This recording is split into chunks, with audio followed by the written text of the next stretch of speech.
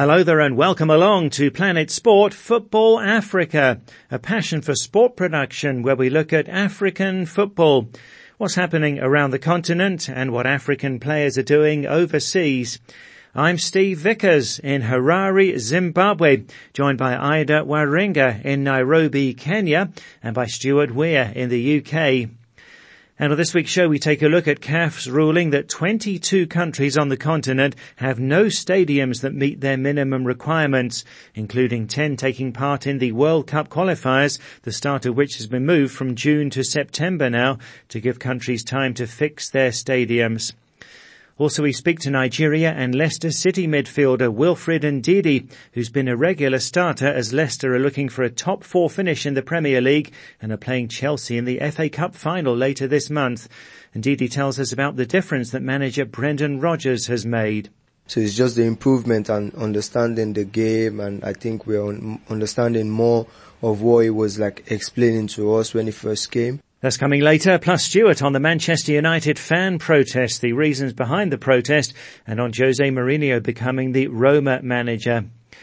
Well, it's been a busy week in African football. We heard that the Confederation of African Football President Patrice Motsepe announced a $10 million donation to the Pan-African Inter-Schools Championship through the Motsepe Family Foundation. So this recently announced project is already on a sound financial footing. And in eye-catching news, the Belgian Hugo Broos has been named as the new South Africa coach on a 5-year deal. Broos won the 2017 Nations Cup with a young Cameroon side. This was a controversial appointment, though, as Broos looked all set to become the coach of DR Congo and then made a last-minute switch to South Africa. It was thought too and very much rumoured that South Africa legend Benny McCarthy would get the Bafana job, but it was believed that he was asking for double the salary that Broos is on, around $100,000 a month, while Broos is on $50,000. So interesting news there. But the biggest story of the week in African football was that ahead of the World Cup qualifiers, CAF decided that 22 countries on the continent have no stadiums that meet their minimum requirements, including 10 countries taking part in the World Cup qualifiers. Nations that, as it stands, will have to play home games away from home include Senegal, the Gambia, Burkina Faso, Sierra Leone, Liberia, Mali, Malawi, Namibia, Mauritius and Lesotho.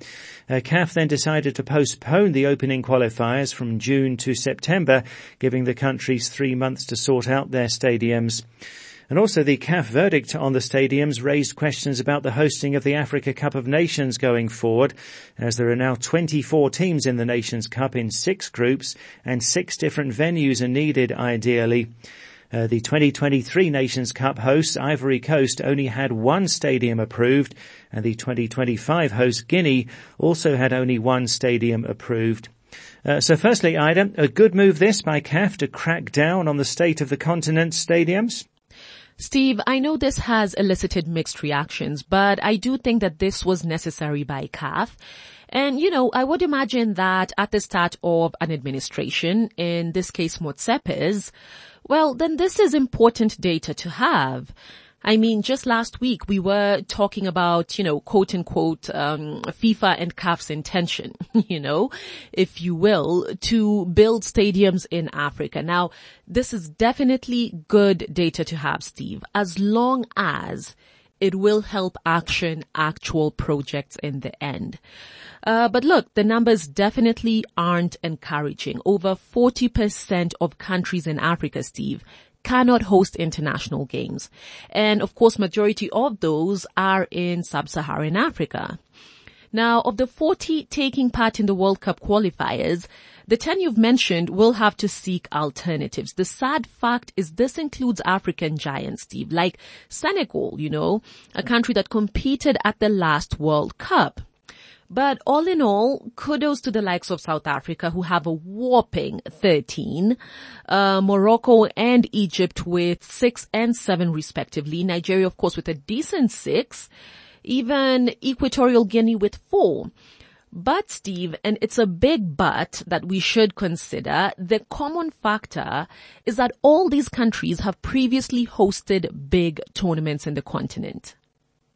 Also, Steve, it is important to quantify, just what these CAF, quote unquote, minimum requirements are, Now, they often surround basics of a facility. We're talking, the state of the pitch, the dressing rooms, medical areas, if any, because that is mandatory. We're talking doping rooms, for example, the spectator areas, floodlights, very basic stuff in the bigger picture. And as Ballon d'Or winner and current Liberian president, George Weah said, it is a shame that in this case, even the oldest independent African country, Liberia, doesn't have a single stadium of basic international pedigree, Steve. But it's also sad, I might add, that punishment, in this case playing a home game elsewhere, is what incentivizes people to get their act together. That shouldn't be the case. But at the same time, look, let's not also forget that there was a similar ban a few months ago, in March actually, on stadia by CAF. But then the continental body lifted this ban without providing reasons why. So I guess we'll also just have to monitor this situation. But all in all, Steve, definitely, as you've said, it does raise questions about the capacity to host a 24-team AFCON, which many critics raised at the time of the announcement years ago. However, on the flip side, some would argue that this might be what is needed to spur a country to improve, because as we've said, there is a commonality to the countries that are faring well on this CAF list of stadiums. Yeah, okay then. So what would you say, is this 24-team Africa Cup of Nations workable if 6 stadiums are needed? Well, frankly, for most countries, Steve, currently it's just not. But as we've said, others might argue that this is precisely the sort of thing, that would force majority to upgrade their infrastructure. Also, Steve, just maybe, co-hosting will become more of a thing in African football. I mean, we're already seeing it happening with World Cup bids. Steve, while the 16-team AFCON needed just 4 stadiums, this needs 6. And looking at the current situation about the list we're looking at, well, just about 4 countries in the continent currently would fall under that category. So does that mean then that these countries will rotate hosting rights? I'd like to think not, certainly. So co-hosting might be a viable solution. Steve, the increase in teams means increase in everything else, every other variable that you can think of: hotel rooms, media requirements, transport needs. And let's not forget that we're living in the pandemic times. So this is multiplied and magnified. Even if a bubble format won't be possible, Steve, simply the dynamics of organizing a tournament now, in the pandemic, post-pandemic even, are totally different from even a year and a half ago. And it wouldn't be the first time, that co-hosting has been done within the continent. We look back at the 2000 AFCON. Well, that was co-hosted by Ghana and Nigeria. Even more recently, the 2012 Nations Cup, Steve, a Gabon and Equatorial Guinea combination. So we're seeing that this is possible. Yes, co-hosting could be the way to go. Thanks, Ida. Asking for your thoughts on this on social media this week. Was CAF correct to crack down on stadiums? So CAF has decided that 22 countries on the continent have no stadiums that meet their minimum requirements. And countries that would have to play home games away from home as it stands include the Gambia, Senegal, Burkina Faso, Sierra Leone, Liberia, Mali, Malawi and Namibia. Well, CAF then decided to postpone the opening qualifiers from June to September, giving countries 3 months to sort out their stadiums. So was CAF right to crack down on the state of Africa's stadiums? You can post a comment on our Facebook page, that's Planet Sport Football Africa, or send us a WhatsApp to +44 7955 232 780. That's +44 7955 232 780. We love to hear your thoughts. Was CAF correct to crack down on stadiums? Well, next here on Planet Sport Football Africa, brought to you by Passion for Sport, to our interview with Nigeria and Leicester City midfielder Wilfred Ndidi, who's valued at around $60 million and has been a regular starter as Leicester are looking for a top 4 finish and are playing Chelsea in the FA Cup final later this month. Well, Ndidi spoke to Planet Sport Football Africa's Oluwashina Okeleji about becoming a father and how it's affected him as a footballer. First, though, it's been a great season with manager Brendan Rodgers, and Ndidi spoke about what a difference Rodgers has made. Yeah, when Brendan came, he gave us the plan, his strategy, his tactics and all. So I think the good thing this season is, after playing with Brendan for this season since he came, so it's just the improvement and understanding the game, and I think we're understanding more of what he was explaining to us when he first came. So I think this season is the time of growth, in his own tactics and making the players understand, making we as a team understand his style of play, So, and I think we have good players, we have good teams, so, and very wonderful coach. So I think that's the reason we're doing well. How has being a family man changed you as a person? Being a family man has changed me a lot, I wouldn't say taking care of our baby is very easy. Easy for me, easy for my wife, but doing other things while taking care of our baby is difficult. Looking after yourself. Yes, you can still look after yourself, but as new parents, it is very hard, we try to adapt and all, but it is a blessing, being a new dad and all, the sleeping time changes and all, even while I'm in camp here, so, I still, normally, I'll sleep and wake up my own time, before any activity, but now I sleep and wake up in the normal time that my baby wakes up, we're just used to it now. So, I would say it's been a blessing to us. It's been a blessing. And she's 10 months already, so she'll start looking for a job. It's been an incredibly tough 15 months, with the pandemic and all of that. You are a footballer. Some would say, you get a chance to entertain people who are watching from home, who are unable to come to the stadium. How has the last 15 months been for football, for you and for your life, playing football? For me, I would say, it has affected everyone around the world, It's not just we entertaining, playing and all. What about the people that lost their jobs, lost businesses, I feel so bad for them because, I don't know how they feel now. I wouldn't say, I know how they feel, because I don't know how they feel. But I'm very grateful for the position that I am, and we have the opportunity to actually try to entertain people even in this difficult situation. We really try to do our best, but it cannot bring what has happened or lost people and all through this whole virus thing. And the fans cannot visit the stadium, the whole atmosphere is just there, you get me. So I feel very bad, and I really hope and can't wait for everything to come back to normal, People start living their lives and businesses start growing and people coming back to normal, because it's not been easy staying at home for almost 17 months or 15 months or so. Some might not be able to cope, So, but we're very grateful with where we are and the position, as I said earlier. And we'll just keep doing our thing to try and entertain people, and also other sports and all.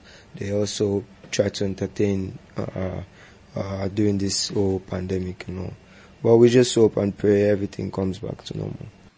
So that's Nigeria and Leicester City midfielder Wilfred Ndidi. Interesting that becoming a dad has made him change his routine. And certainly he's done really well this season, Stuart. Steve, N'Golo Kante was one of the stars of Leicester City's Premier League Championship winning team, and when he left to join Chelsea, Leicester replaced him with a 20-year-old Nigerian from Racing Genk in Belgium, frankly most of us had never heard of. But Ndidi has surpassed all expectations in playing more than 140 Premier League games, scoring 7 goals. He's a bundle of energy. He always seems to be in the right place, whether defending or attacking. And like the player he replaced, he has become a key player in the Leicester City team. Now, Brendan Rodgers is, the Leicester City manager, is 48. He was a promising youth player, signed for Reading, but then a knee injury at the age of 20 ended his career. He managed Watford, Reading, Swansea City before being given the chance at Liverpool, where he spent 4 years, and then 3 years in Celtic, before joining Leicester City in February 2019. Now, in his first full season, Leicester finished 5th, but winning only one of their last 5 games when they looked certain to qualify for the Champions League. But this season, and Ndidi's performance is no small factor in this, he's helped Leicester to reach the FA Cup final, and they're currently in the top 4. But as well as his team management, Rodgers is seen as an excellent coach who makes individual players better. Yes, indeed, he's shining under Brendan Rodgers, and what a replacement he's been for N'Golo and Kante. Thanks, Stuart. This is Planet Sport Football Africa, brought to you by Passion for Sport. And still to come, Stuart, on how Manchester United's finances changed when the Glazers took over in 2005, and what exactly United fans were protesting about last weekend. You can follow us on Twitter at Planet Sport FA, and our website is planetsport.tv. And in the blog section there, you can read Russ Bravo's blog on why the European Super League would have killed the dream after the drama recently with the European Super League folding a couple of days after it launched. That's on our website, planetsport.tv. You click on the blog section on the right to get there. And you can download our app and listen to the show anytime and access past programs in our archive. To download, go to the Play Store or the Apple iTunes App Store and enter Planet Sport Football Africa. To social media now, and while plans for a European Super League resulted in a huge outcry, as I was saying, at the end of the project in the space of just 3 days, the FIFA president Gianni Infantino last year spoke of plans to start an African Super League where 20 or 24 top clubs will pay $20 million a year to take part, with great revenue anticipated. But if it failed in Europe, does Africa need a Super League? Would there be benefits, and would it work in Africa? We had such a huge response to this topic that we decided to do something we've never done before. That's to carry your comments across 2 weeks. So with your comments, here's Planet Sport Football Africa's Ash Tikiwa. Thanks, Steve. And on WhatsApp, we begin with Mwenda Zambwe in Zambia, who says, "For me, I think it's a great idea. An African Super League can make sense and be so beneficial." And Jameson Martin Banda in Malawi agrees, "Yes, it would be better for us. African clubs will have benefits with that," says Jameson. And we always welcome your voice notes here on Planet Sport Football Africa. And here's Sambo 1 in the Gambia. Knowing that it doesn't work in Europe doesn't mean that it cannot work in Africa. My only worry here is the amount of money that they said the clubs should contribute to take part in this African Super League. That's what worries me, because looking at the fact that most of the African clubs are owned by individuals and financially they are not that rich as European clubs. Now meanwhile, Efrata Kamanga in Malawi is also positive. "Yes, it's a good idea and it should go on," says Efrata. And Michael Mboka in the Gambia is also in favor. Here is his voice note.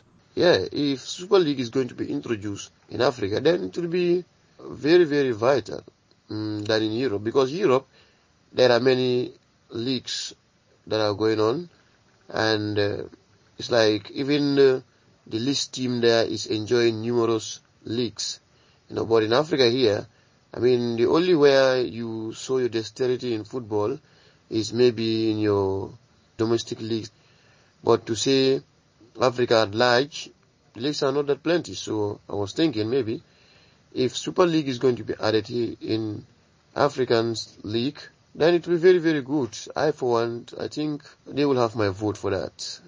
So Michael saying an African Super League would be good for Africa to increase competition among clubs compared to what they have in their own domestic leagues. But Emma, also in the Gambia, disagrees. "No, we don't need any Super League in Africa," says Emma. "What we need is FIFA to improve our African Champions League to the standard of the European Champions League." And Gemo, who's originally from Cameroon and now living in the USA, has a similar strong opinion. "I can't think of any benefit from an African Super League," says Gemo. "The current competitions and games need improvement and growth. Adding another tournament like a Super League would simply slow the development of the game in Africa. Bakari Nyasi in the United Arab Emirates agrees. I don't think in Africa we need a Super League, says Bakari. Instead, they should help African clubs to be at a level with European clubs. Added to that, the 20 million a year to take part of the competition is too much, despite the great revenue which could be generated in the end. And here's another voice note, this time from Baiton Mchiko in Malawi. Having a Super League in Africa won't change anything because people already prefer matches which are played in Europe, especially EPL. No need to have Super League here in Africa. Let's manage what we have, but at the moment, we don't need that. So Baiton saying Africa doesn't need a Super League because fans already prefer watching the EPL and other European competitions. And we end on a positive note today with Emmanuel Harry in Malawi. In my opinion, it is a great decision. It will promote competition among African clubs, says Emmanuel. The CAF Champions League and Confederation Cup aren't enough to uplift performances of our clubs. The idea of a Super League will play a vital role as players will be exposed at African level, and that will attract teams in Europe to have an interest to sign players that are performing nicely on the field of play. So there you have it, Steve. Another mixed bag of opinions, both for and against the idea of an African Super League. But if the president of FIFA, Mr. Gianni Infantino, is listening, no doubt you'll be encouraged by the positive responses given the almost total negativity expressed by fans around the world to the idea of the European Super League, which has now been shelved for the time being at least. Well, thanks, Ash. Really enjoyed those comments and the different opinions there. Thanks to everyone who got in touch. And that's Planet Sport Football Africa's Ash Tikiwa. Let's go back to Stuart Weir in the UK now. And Jose Mourinho will become the manager of Italian club Roma next season, having been fired by Tottenham last month. Now, Roma are 7th in the Serie A in Italy. A surprising move, Stuart? Well, I don't think anything about Jose Mourinho surprises anymore, Steve. But yes, he will replace a fellow Portuguese, Paulo Fonseca, at the end of the season. Mourinho said, "The incredible passion of the Roma fans convinced me to accept the job, and I cannot wait to start." Mourinho has had one previous stint in Italian football, which was amazingly successful. He spent 2 years at Inter Milan, and they produced 4 trophies in 2 seasons. He won the Italian league title both seasons, and in the second season a historic treble, adding the Italian Cup and the Champions League. But Roma, as you say, are 7th in Serie A, and they conceded 6 goals to Manchester United last week. They have not won Serie A since 2001, when incidentally the manager was a certain Fabio Capello. At the moment, it looks as if there'll be a lot of work for Jose to do to take them back to the top. But their general manager, Tiago Pinto, said, "When Jose became available, we immediately jumped at the chance to have one of the greatest managers of all time." And he certainly is one of the greatest managers of all time, having managed Porto, Chelsea twice, Manchester United, Tottenham, Inter Milan, Real Madrid. An amazing career, but you'd have to say that the last 5 years at Manchester United and Tottenham have been the least successful in his career. I'm certainly surprised that he's walked into a top club so quickly again, but as I said, it will not be easy to lift Roma above Juventus and the 2 Milan clubs. Mourinho is a defensive coach, and that was partly the reason he didn't go down well at Manchester United or Tottenham with their attacking traditions. So 1-0 wins will be more popular in Italy and the proverbial parking of the bus. But I will be intrigued watching to see if he can produce the old magic again. Yes, well, Mourinho can't be finished, can he? We'll see. And in the UEFA Champions League, Pep Guardiola still on course to win the trophy with Manchester City. They'll play Chelsea in the final at the end of this month. And Algeria's Riyad Mahrez helping City along the way, Stuart. Yes, indeed, an all-English final, Chelsea against Manchester City. Chelsea won at home to a disappointing Real Madrid, with the Senegalese goalkeeper Edouard Mendy making a couple of key saves to help Chelsea. Manchester City, yes, 2-0 against Paris Saint-Germain, and Riyad Mahrez, the Algerian, scoring both goals. Now, earlier this season, I said that I thought Mahrez might struggle to get a starting place in the City team because of all the competition, but he's had an amazing season and has established himself as a starter in all the big games. I mean, interestingly, Raheem Sterling was arguably City's outstanding player last season, scoring 20 league goals. But in the Champions League semi-final, Sterling's involvement was restricted to 8 minutes off the bench. The final will be in Istanbul, Turkey. A long way to go for the few supporters who will be allowed to go. One of these issues that frustrates spectators: if Chelsea are playing Manchester City, why does the game have to be in Istanbul, Turkey? Well, yes, especially in these COVID-19 times. And last Sunday, the game that we were looking forward to didn't happen as the Manchester United-Liverpool match was postponed after a protest by United fans over the running of the club. So, Stuart, are those die-hard Manchester United fans right to object to the American owners, the Glazers, putting the club in debt? Or is this foreign ownership just a part of football now? Well, in the aftermath of the failed European Super League proposal, we've seen the emergence of what you might call fan power, with major protests, not just by Manchester United supporters, but Chelsea and Arsenal as well. What was originally planned for a peaceful protest, intending perhaps to delay the kick-off of Manchester United's game against Liverpool on Sunday, got out of hand and resulted in some fans breaking into the stadium, getting onto the pitch and fighting police. While the European Super League has certainly been a catalyst, the discontent among Manchester United supporters is much deeper than that. In 2003, Malcolm Glazer, an American billionaire businessman who already owned some sports teams in America, bought shares in Manchester United. And by 2005, he and his family owned the club outright. The first thing which annoyed the United supporters was that the Glazers didn't actually have the money to buy the club. Up to that point, Manchester United had been a profitable and debt-free club. The Glazers borrowed the money to buy the club and then transferred the debt onto the club, so that Manchester United were paying annually millions of dollars to service the debts. It also appeared to Manchester United supporters that the Glazers had far less interest in the success of the football team than in the profitability of the business. Last year, for example, despite Manchester United having a negative bank balance, the Glazers paid themselves something approaching $30 million. The Glazers never seemed to understand the importance of a British football club to its community.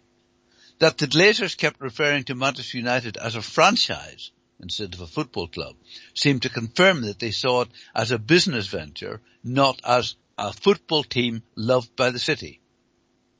They never seemed to grasp the importance to a club of supporters who in England watch their team home and away. They failed to understand the importance of winning trophies, earning qualification for Champions League, as opposed to the American model of setting up a closed shop league with no promotion and relegation. The protesters now want the owners to listen to them, to dialogue with them, to understand them. Whether the owners will listen, time alone will tell. And while I've only spoken about Manchester United, it's evident that the supporters of many of the other 14 Premier League clubs which have foreign owners are equally unhappy with what's happening.